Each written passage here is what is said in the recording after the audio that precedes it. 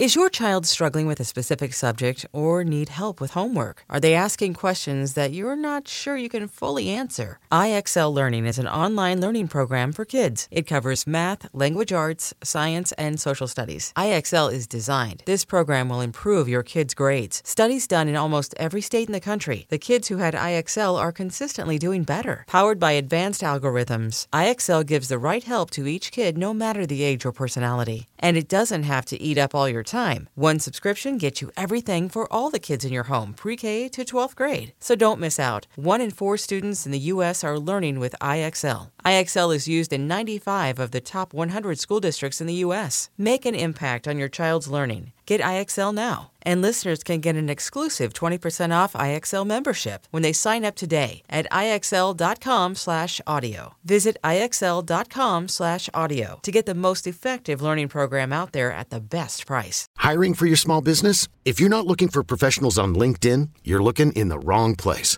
That's like looking for your car keys in a fish tank. LinkedIn helps you hire professionals you can't find anywhere else, even those who aren't actively searching for a new job but might be open to the perfect role. In a given month, over 70% of LinkedIn users don't even visit other leading job sites. So start looking in the right place. With LinkedIn, you can hire professionals like a professional. Post your free job on linkedin.com/recommend today. Game Time with Boomer Esiason. This week's guest is Pulitzer Prize-winning columnist and baseball's bard, George Will.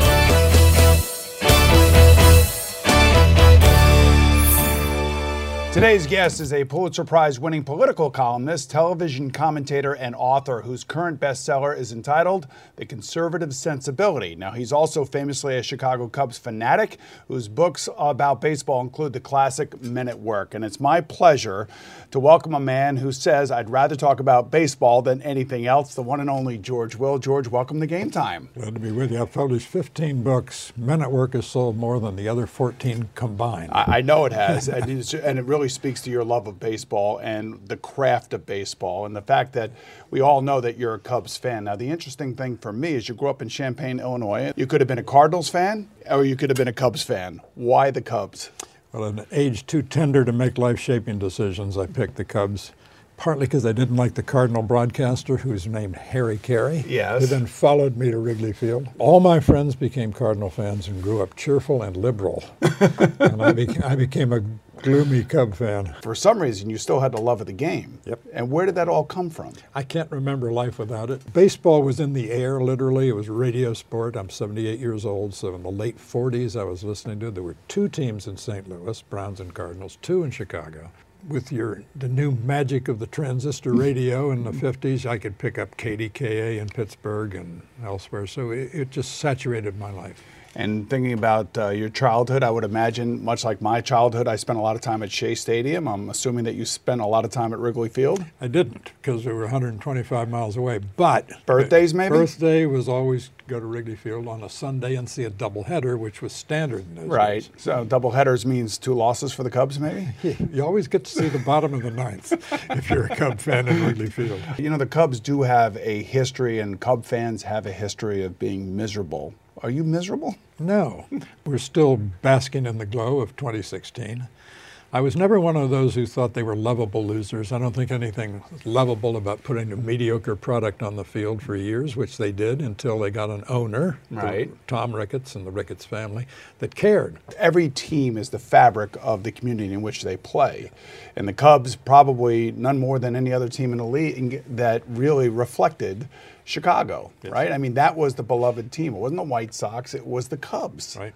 And that's one of the reasons why I think Cub fans probably are so frustrated over the futility over the years, because they never left that kind of small-minded mindset. And the Cubs would periodically torture them, as in 1969. Well, I was going to get to that. So in 1969, I was 8 years old. I believe you were probably somewhere around 26, 27. 27. So you were really understanding what the Cubs were, and you thought this was going to be a magical season for you guys. And then, of course, we have the Black Cat issue at Shea Stadium. And you talk about, omens. For us, it was a good omen. For you guys, unfortunately, you collapsed, which made for the Miracle Mets and an amazing story here in New York. Well, the June swoon that the Cubs usually have came in August and September that year. when their manager, Leo Durocher, decided to take a vacation in the middle of the season. I mean, only in Cubdom can this sort of thing happen. You should have actually had a sports talk show at that time, because I'm sure there would have been a lot of things that you'd like to get off your chest. Yes. You know, the interesting thing about the Mets and the Cubs, when I think back to '69, is I was 8 years old, and I knew my dad was a National League fan, did not like the Yankees, did not like the American League, always wanted to be a part of the decision-making of the manager. And there is a distinct, distinction between the American League manager and the National League manager, which is something that I would think that you would appreciate. Absolutely. When Lou Piniella has managed in both leagues, and he says it's incomparably more difficult to manage in the National League. Most crucial decision usually that a manager makes during the game is when to take a pitcher out. Mm-hmm. With the designated hitter, it's often not required that you take him out, but you have to sacrifice a good starting pitcher to get some offense. Much more interesting game than the National League. Well, you wrote this book, Men at Work. We're going to get into that, and I think it's a terrific look at some really special people in baseball and the craft of baseball, which is truly what we're talking about here, because managing in the National League is all about the craft of baseball. All right, we're just getting warmed up with Pulitzer Prize winner George Will. Game Time will continue right after this. What kind of personality was he to follow? Highlight of my life was getting hugged by Ricky Henderson a few years ago at spring training. Really? Oh, he could play today.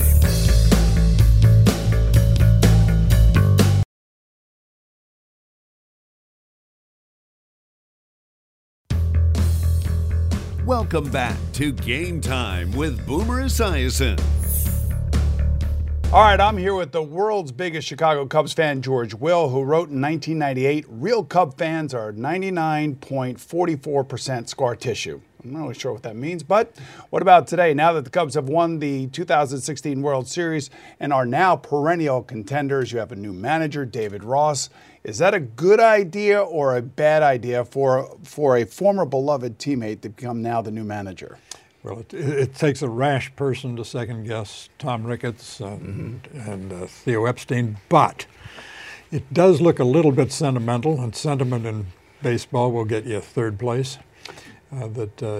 For a guy to manage his former teammates, some of whom are still there, strikes me as difficult. You know, it always seems like this team underachieved the last couple of years, especially under Joe Madden, who did things a little bit differently.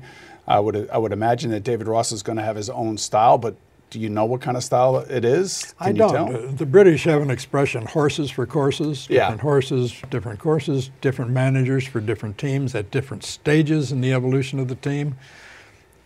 So I don't know, but I think it's problematic. You know, so we're talking about today's baseball. David Ross gets hired in Chicago, here in New York. I feel the same way about my team. And I'm wondering, why didn't they just hire Joe Girardi, one of these two teams? Good question. The Mets seem to me, I don't understand their decision-making. I'm being polite here. And I think the word in baseball these days is collaboration. And I would imagine David Ross is going to be the same way. Well, the hardest number in a sport just full of numbers for baseball fans to comprehend is 162. 162 games in 183 days. It's too many. I'm for going back to 154 games. But to keep 25 people happy and playing and ready to play when they come to the ballpark every day, that's half the manager's job. The other half now is to handle what baseball calls analytics. That's a fancy word for information. Mm-hmm. And the information's coming from 26-year-olds who majored in computer science at Princeton and peaked in Little League at age 12 to collaborate between the baseball guys and the Princetonians and guys from Amherst, et cetera.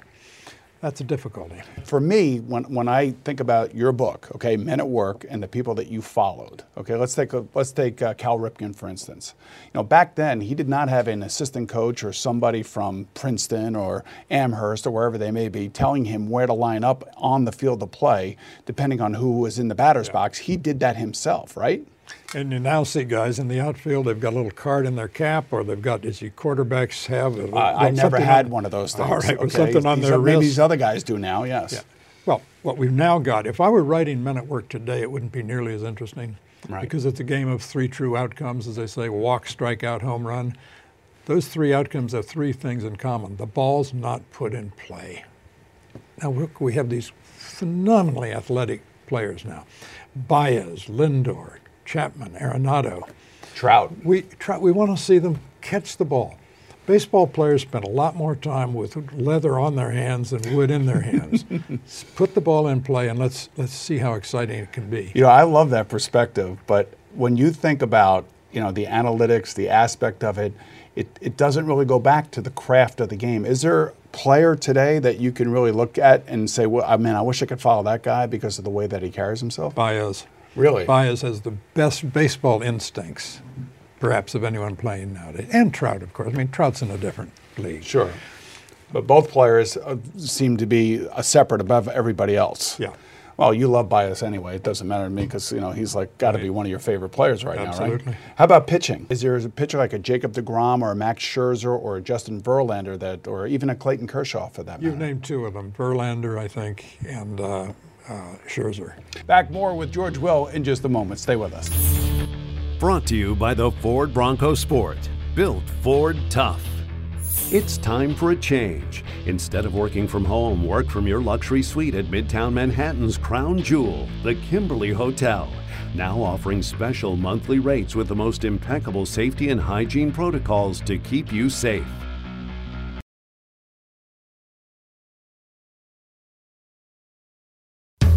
You're watching Game Time with Boomer Esiason. George Will's Men at Work, The Craft of Baseball was #1 on the New York Times nonfiction bestseller list for 9 consecutive weeks back in 1990. And it is really a great book because you follow some of the great baseball names and how they worked at their craft of baseball. And one of the interesting names on the list was Tony La Russa. Well, I wouldn't want to be the 28-year-old from Amherst who called down to Tony La Russa and said, here's what you're going to do today. He just said, buy a ticket and sit in the stands, and I'll take care of what's going on the field. He would have, I think, a difficult time relating to people who want to manage the manager. You also covered Rickey Henderson, who I love watching as a baseball player because he made so many things happen in a game, whether it be out in the field, being a Gold Glover, or getting to first base in any way possible, and then how he impacted the entire game. In basketball, a guard with a hot hand can take over a game. A quarterback can take over a football game. You can't take over a baseball game, except Rickey Henderson. Tie game, bottom of the ninth. He comes to the plate. His strike zone's the size of postage stamp. Tiptoes to first base, steals second, goes to third on a ground ball, scores on a sac fly, game's over. Right. And he did it all by himself. You know, baseball fans are always picking their all-time 9, Bench, Gehrig, Morgan, etc. Aaron, Willie Mays. If you're going to play a game with this 9, your left fielder is Rickey Henderson, the guy who led off a game 88 times in his career, started the game with a home run. What kind of personality was he to follow? Highlight of my life was getting hugged by Rickey Henderson a few years ago at spring training. Really? Oh, he could play today. I mean, he's bigger than you think. He could have been a great football player. He had offers. Loved the game. He once called the late Kevin Towers when Towers was the general manager of the Padres, and he left a message on the phone. It says, KT, this is Rickey. Rickey wants to play baseball. That was Rickey, wants to play baseball. I love the way when Rickey talked about himself in this the third person because like a whole nother person out on the baseball field. Talking about the craft of a particular player, how about Cal Ripken at shortstop? Well, everyone knew. One of those things that everyone knew he was too big to play shortstop, 6'5". So they say. Yeah, he's about your size. My size, yeah. Yeah, exactly. Except if you're smart enough, you know where to go. And if your pitcher can execute the pitches he's going to throw, you just, on every play you move. Now, of course, when you move, you're giving the information to the batter. He says, what's Ripken thinking? Because he just saw him move. That's the inside game of baseball. That's why I wrote Men at Work. No one had written it for me. I wanted to know what was going on out there. And it turns out it's rather a lot. And how about in the batter's box? That's the interesting thing, how the batter would actually try to steal a sign or two or would adjust the way that they would stand in the box if they wanted to hit a ball a certain way. And you can read that. You can read their feet. Mike Scioscia, when he was a catcher with the Dodgers, used to watch the other team's batting practice. If a hitter wanted the pitcher to throw a breaking ball, where he'd put his feet, and he'd know. It's amazing. Baseball is a game of nuance. We'll be back with more after these messages. Stay with us.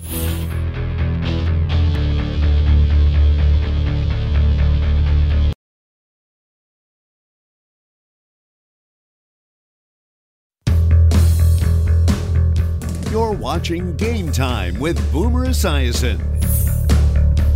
You know, perhaps the most profound thing any of George Will's subjects in Men at Work told him was pretty something simple, and that was said by Tony La Russa: if you take care of the small problems, you won't have the big problems. And I think you pointed that out, just how Tony was and how relentless he was as a leader and how detailed he was. Yeah. Well, that's exactly the story of baseball. You can stand around waiting for two guys to get on base and get Godzilla to the plate and hit it into the next county, or you can manufacture runs. Now, tell me about Tony Gwynn, because he manufactured a lot of runs, a lot of hits, and will be remembered forever, I think, as one of the great hitters in baseball history. I went to see him early on. I was writing the book, and it was early in, I think, the '89 season.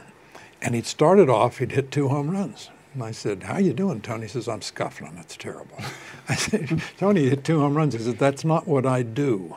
And he was right. He hit the ball through what they call in San Diego the 5.5 hole, the space. He's a left-handed hitter, space between shortstop and third base. Imagine trying to devise a shift against There's no way. him. There's Of no course way. not. Right.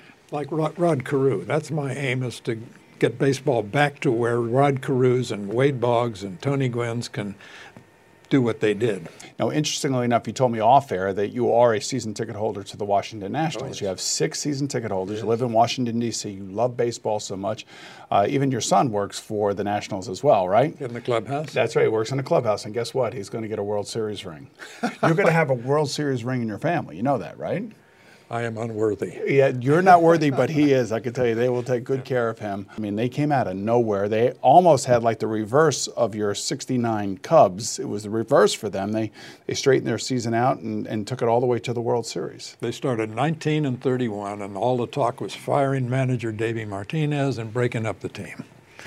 Well, Davey Martinez, who in my judgment should be manager of the year, said, "No, this is every day go 1-0. That was his motto. Just go 1-0.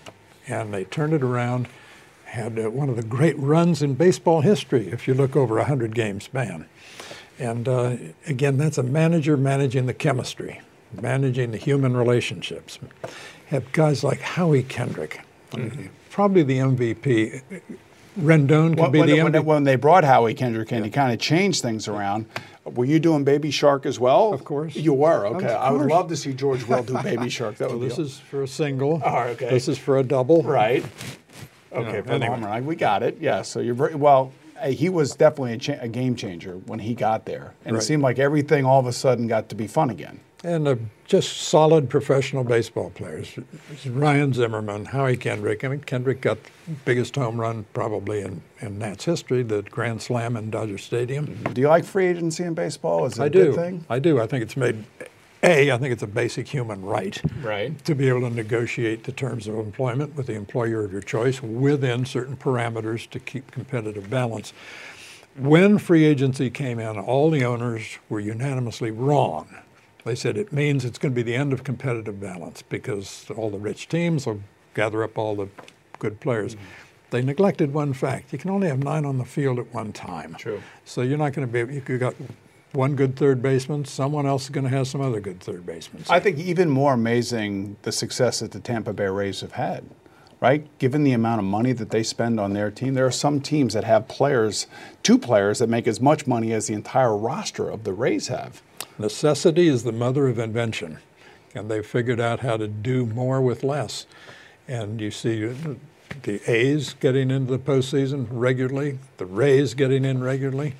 Money is good, but money can't overcome stupidity, and you've got some dumb decisions being made. Yes. And money, intelligence can compensate for money. I'm a Knicks fan, and I can confirm that. All right, well, back to get our last licks with George Will right after this. Stay with us. That's great. Drive into Manhattan for an unforgettable staycation at Midtown Manhattan's luxurious Kimberly Hotel. Treat yourself to New York City without the crowds, protected by our highest safety and hygiene protocols to keep your family safe.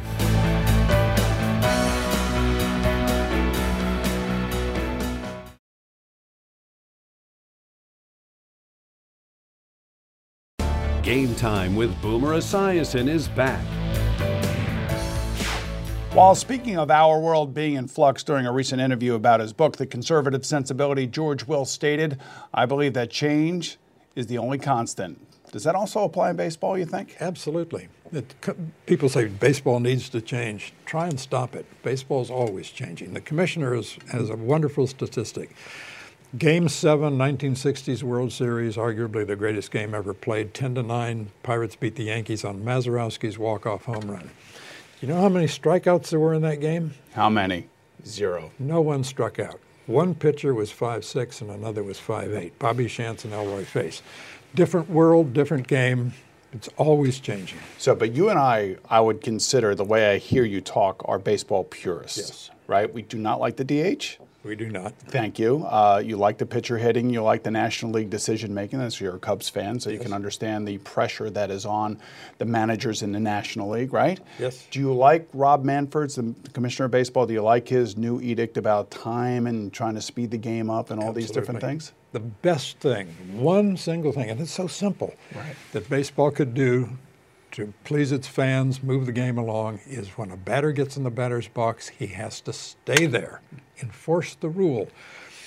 John Miller, the great broadcaster, recently watched a kinescope of, I think it was Game 7 of the '53 World Series, high-tension game. He said not once did a batter step out of the batter's box having stepped into it. That would speed the game up. Pitchers would pitch faster. Defense would be better.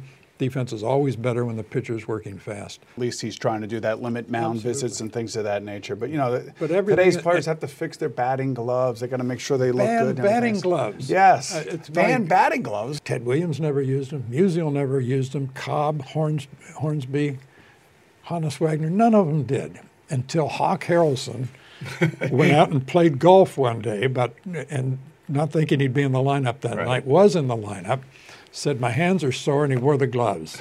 And that's where it all started.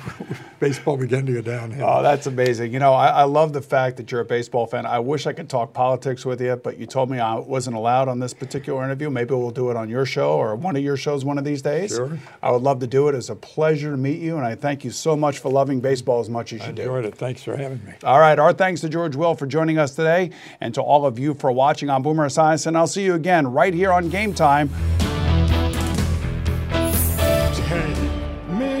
To the ball game, take me out with the crowd. Buy me some peanuts and Cracker Jack. I don't care if I never get back, for it's root for the Cubbies. If they don't win, it's a shame. For it's 1, 2, 3 strikes, you're out at the old ball